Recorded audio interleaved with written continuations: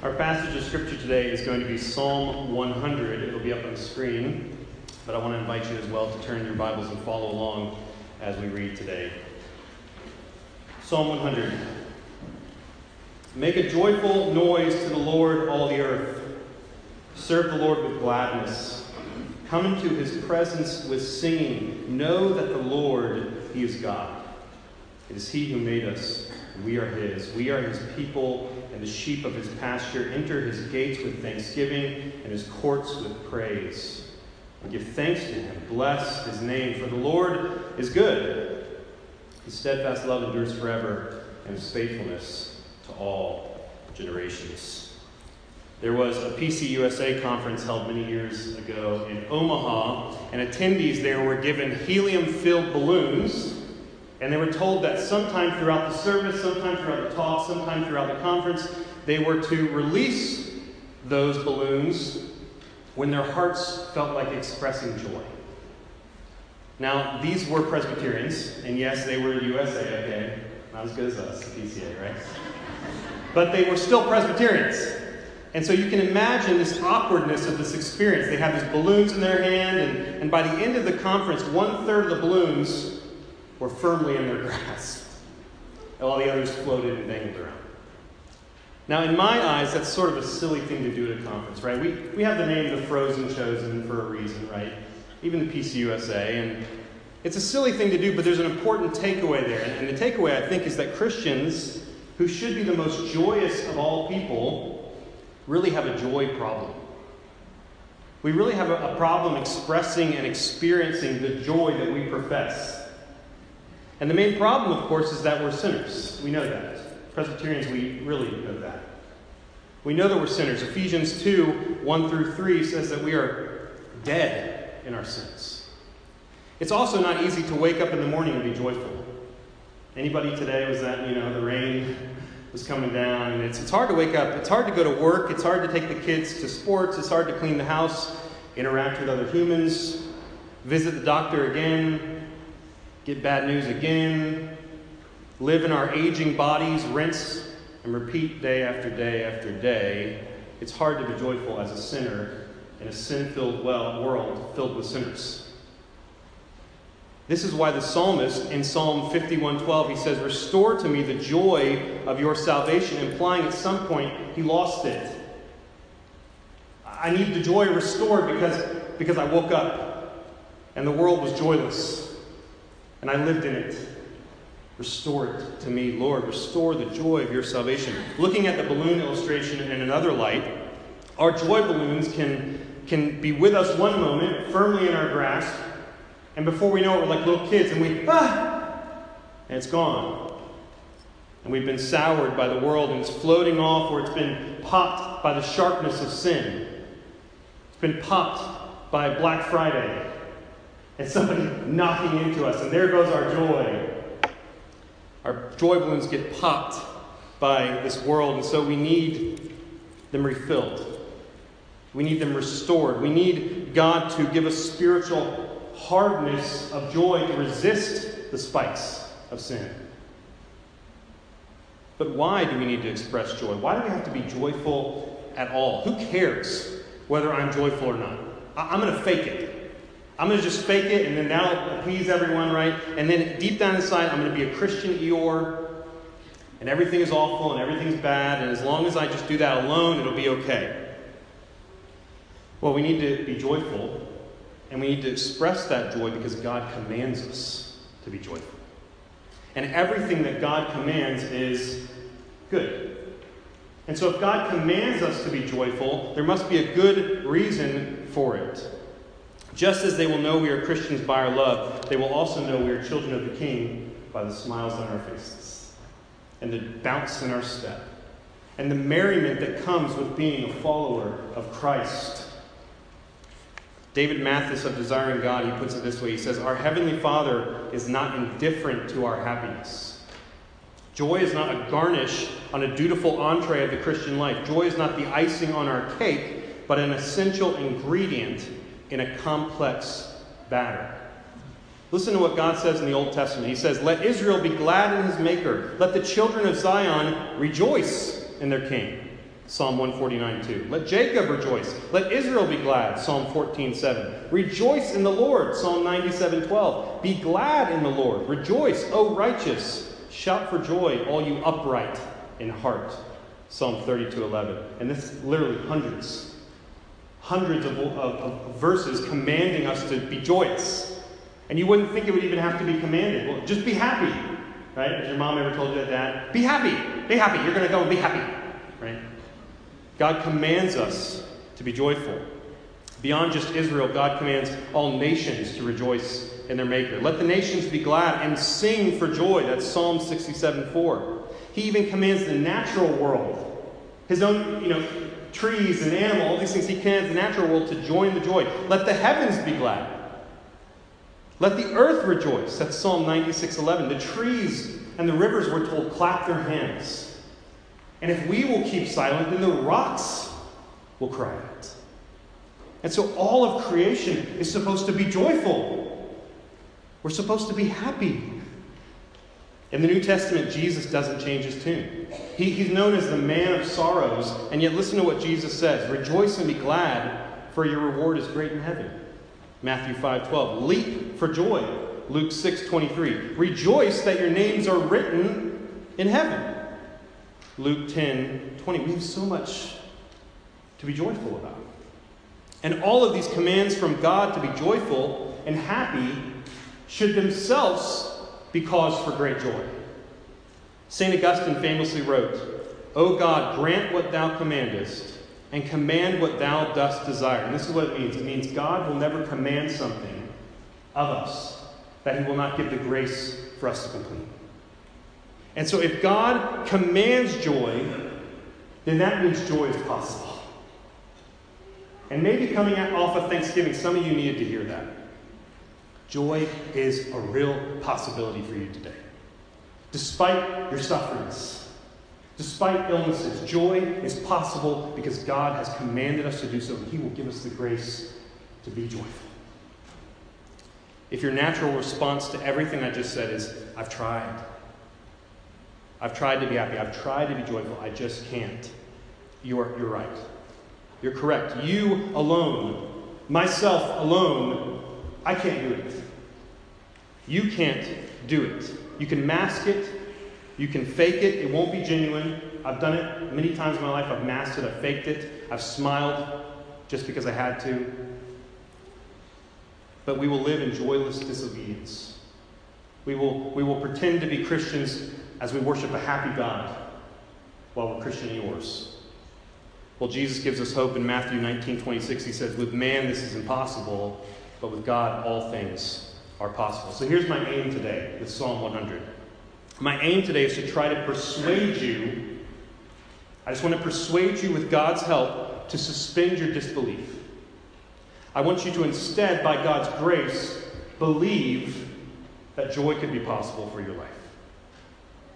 I want you to know that God can and will grant you true and lasting joy in suffering, in triumph, day to day. He will give you the joy needed to get through it.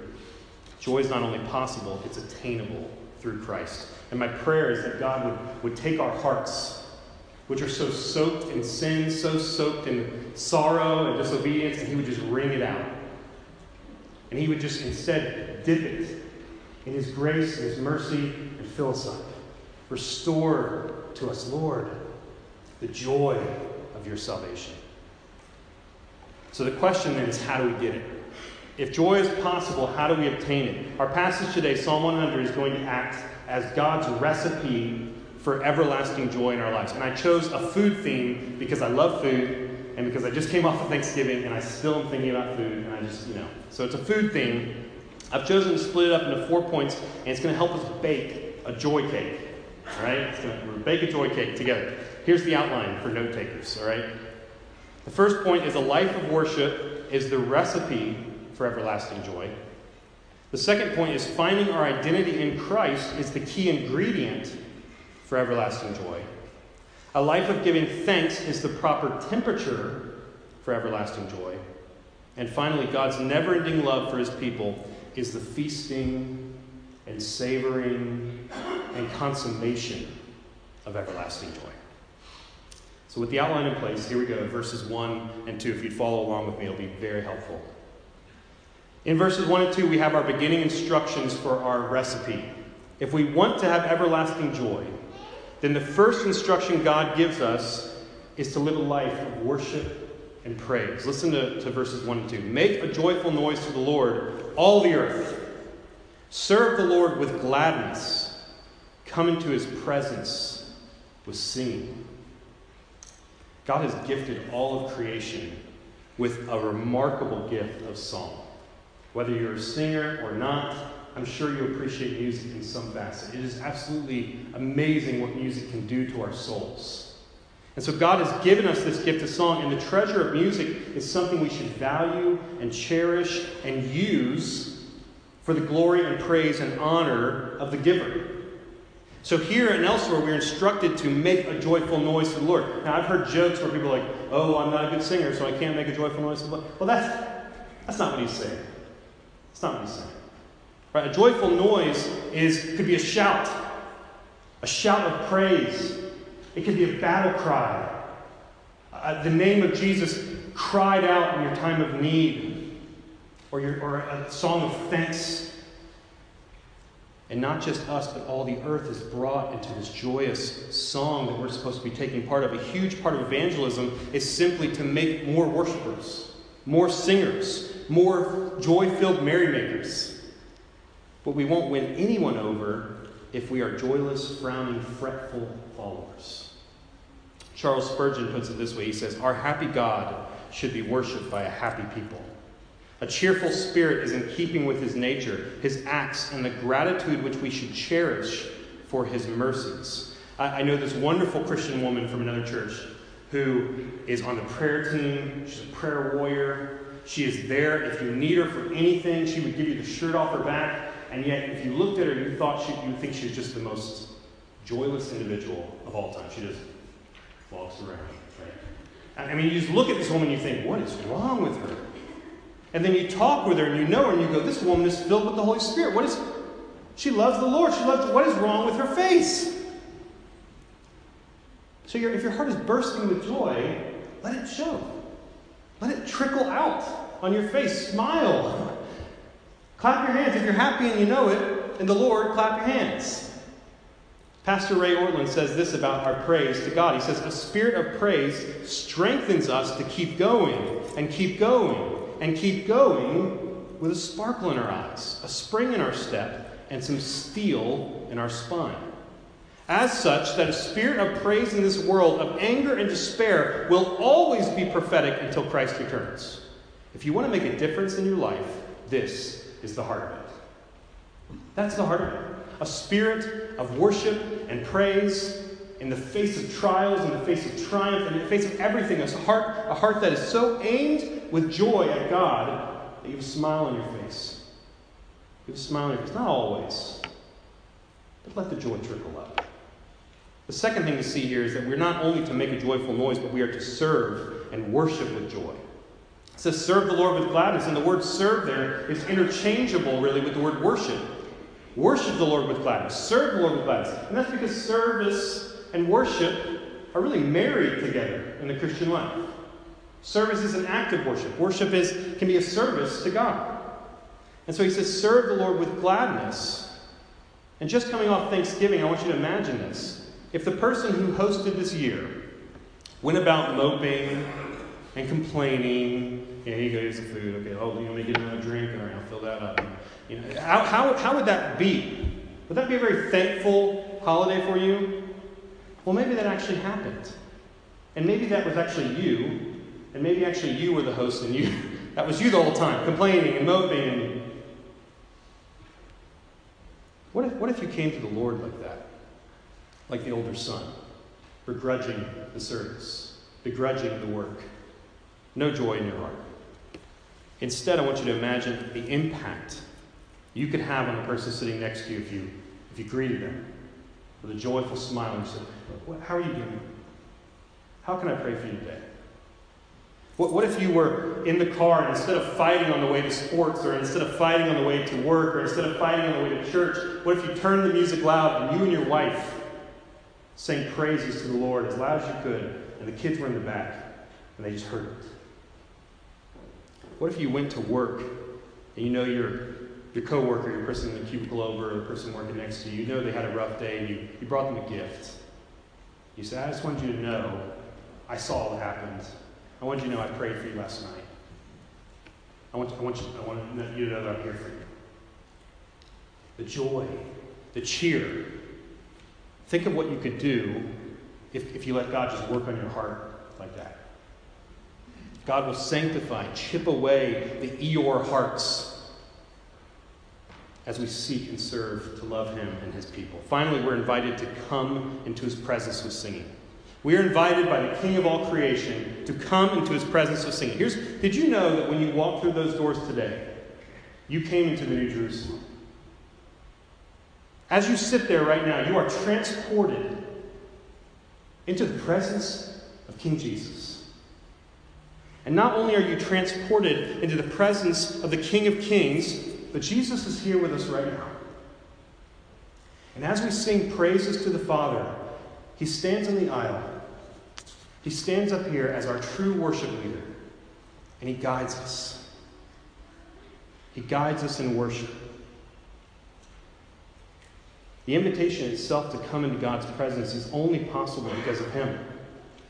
It's only possible because of Jesus. And so as he sings his melody out, of love and praise and worship, we harmonize with his beautiful song. And the Father receives it. And the Bible tells us in Zephaniah 3:17, he says, the Lord your God is with you, the mighty warrior who saves. He will take great delight in you. In his love, he will no longer rebuke you, but he will rejoice over you with singing. So we sing only because we can come through Jesus Christ. And we sing our praises to the Father, and the Father receives it and sings back over us in this joyous harmonization, this joyous song and dance and praise of God's people coming together for corporate worship. Did you know that? Did you know you were doing that? Taking part in that. Which leads me to my second point. Finding our identity in Christ, in Jesus, is the key ingredient of our everlasting joy cake. Verse 3, know that the Lord, he is God. It is he who made us, and we are his people and the sheep of his pasture. In order to know who we truly are, we first need to know who God is. We must know that God is God alone. We must acknowledge him as such. He's the only recipient worthy of glory and honor and praise. Paul diagnoses the problem of man's heart and the problem of the world in Romans chapter 1:21. He says this, for although they knew God, they neither glorified him as God nor gave thanks to him. Do you see, this is the source of all evil and misery in the world, and it's simply the lack of a thankful, joyous heart towards God. When we think of sin, we think of all the big ones. We think of all the murder and all the adultery. We think of all the big ones, but it all starts so simply. It all starts with a heart that fails to acknowledge God. It all starts with a heart that fails to thank him, that fails to give him glory and honor and praise. That's as simple as it is. So if we want to be happy in life, we have to be happy in Christ. It is he who made us. We are his. Before the foundation of the world, we were elected to be his. God has made an everlasting covenant with us. He's adopted us. He sanctifies us. He has once and for all justified us through the blood of his Son, Jesus. We are his, and he is ours. And nothing, and I do mean nothing, can separate us from the love of God that is in Christ Jesus our Lord. When that is your reality, when you wake up each day and that is your reality, you will walk out the door with joy in your heart that this world will be unable to shake. Spurgeon again beautifully puts it this way. He says, the avowal of our relationship to God is in itself praise. When we recount his goodness, we are rendering to him the best adoration. Our songs require none of the inventions of fictions. The bare facts are enough. The simple narration of the mercies of the Lord is more astonishing than the productions of our imaginations. that we are his sheep of his pastures of plain truth, and at the same time the very essence of poetry. We are his sheep. He is our shepherd. Let it sink in. We are his people. He is our God. We are his children. He is our Father. Knowing that, remembering that, that's your identity. Finding your identity in that in the truth is the key ingredient for your joy. Let's put it in the oven. Third point. A life of giving thanks is the proper temperature for everlasting joy. Verse 4 says, enter his gates with thanksgiving and his courts with praise. Give thanks to him. Bless his name. Growing up, I remember every year at Christmas, at birthdays, before I opened presents, my parents would give me the rundown. And they'd go, okay, when you open so-and-so, you're going to go give a hug, you're going to give thanks, you're going to, at each present, I have to go, and they gave me the instruction. Oh, no. And I had to be instructed how to give thanks. And the reason I had to be instructed is because my heart is not thankful.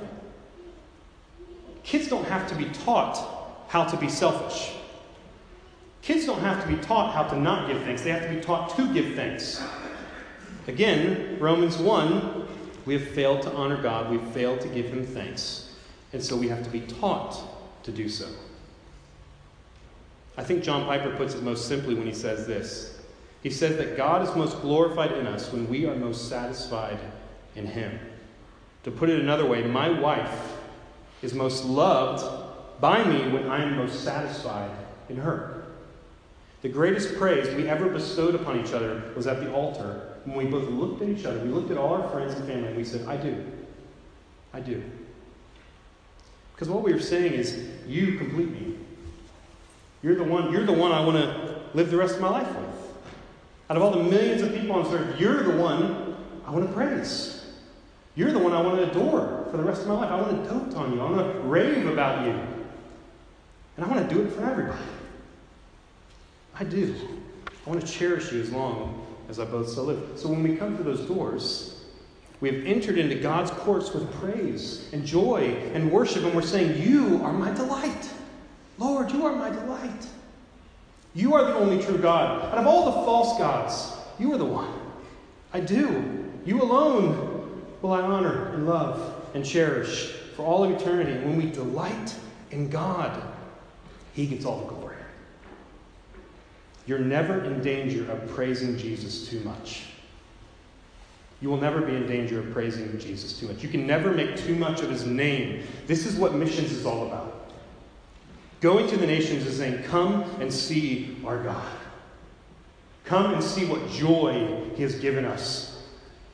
Come and see what Jesus has done in our lives. Would you come and see the Lamb of God who takes away the sins of the world?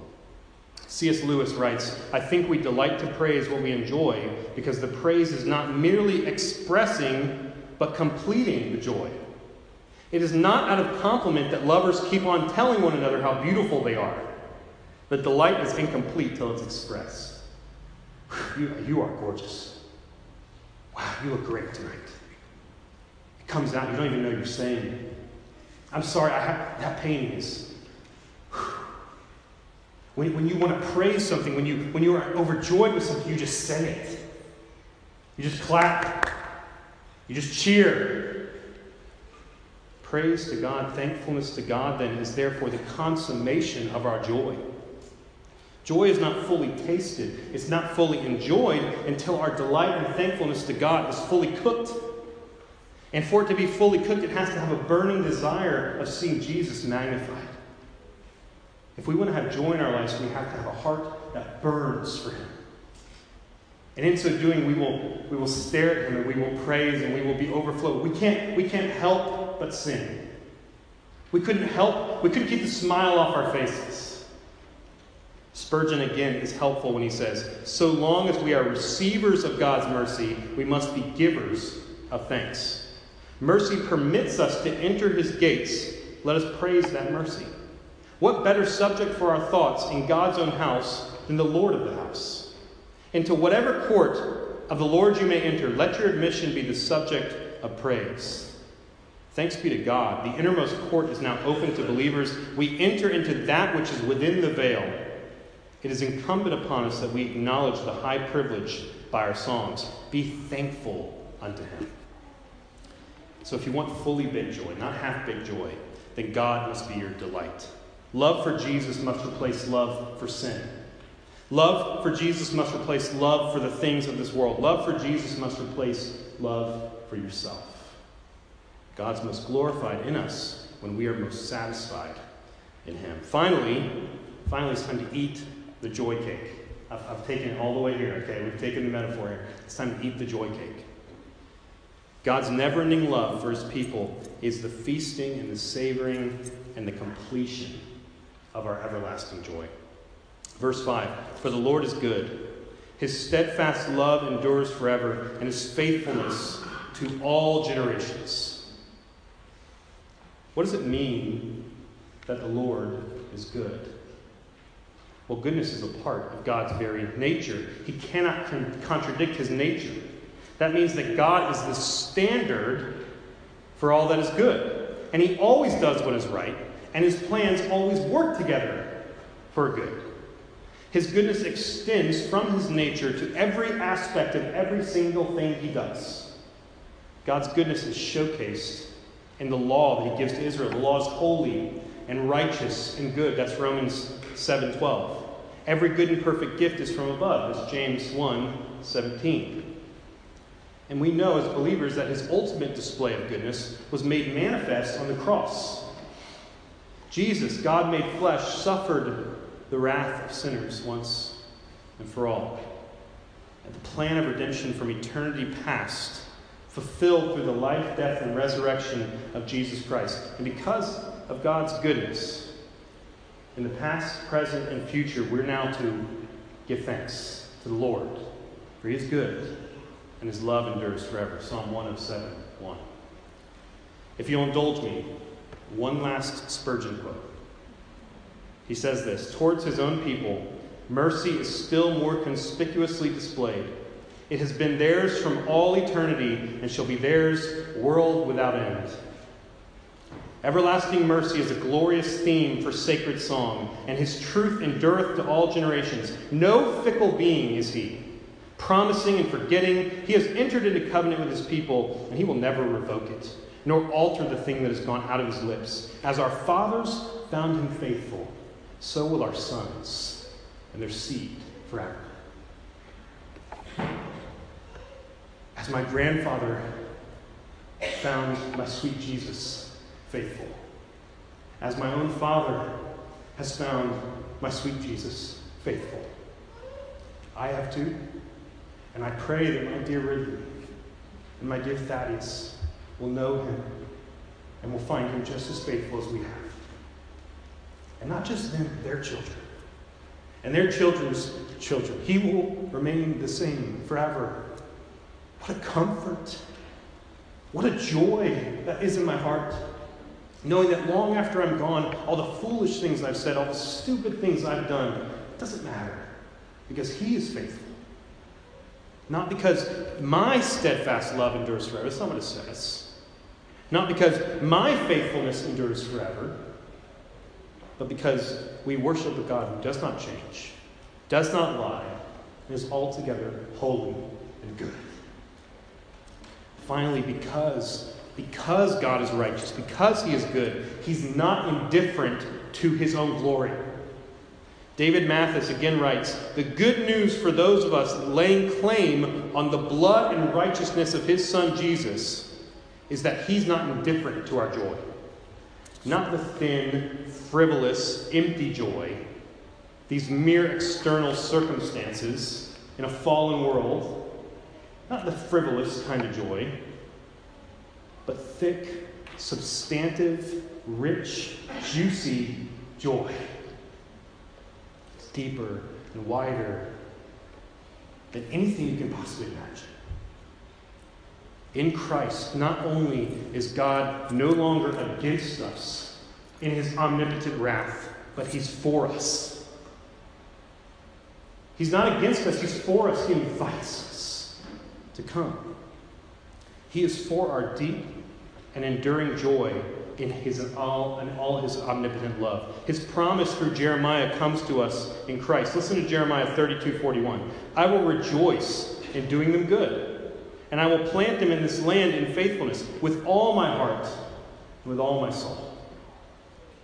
Our joy will not be perfect in this life. We will always strain and struggle. There will be angst and anxieties, ups and downs, and illnesses, and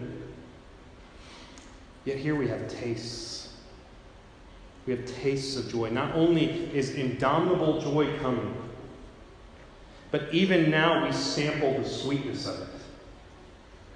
Especially in our suffering. Especially in our suffering. And those who have suffered greatly can know that the sweetness and the joy that comes when Christ wraps his arms around you. And there's no explanation for why you're smiling in that situation. There's no explanation for the tears that are coming down your face as joy meets you in that situation through Jesus Christ. Though you do not see him, you believe in him and rejoice with joy that is inexpressible and filled with glory. 1 Peter 1:8. It's good news. It's good news that joy is not optional in the Christian life, because the final weight falls not on my weak back, not on your weak back, but on the almighty shoulders of God himself. Well, I want you to look here, because the weight and the cost of our redemption is sitting on the table before us today. Jesus opened his veins to show us how much God loved us. His flesh was torn, his side was pierced, so that the veil of the temple might be rent, so that we might enter into his presence, not with sorrow, not mourning, not through a mediator, but to the presence of Jesus himself. We can come and rejoice. And so as you come, don't let it be somber today. This is a Thanksgiving feast with friends. Friends and family. A Thanksgiving feast. So we can sing joy to the world as we take. As we partake, he has turned our mourning into dancing, our weeping into praise. He has made a life of endless joy possible. Praise be to God.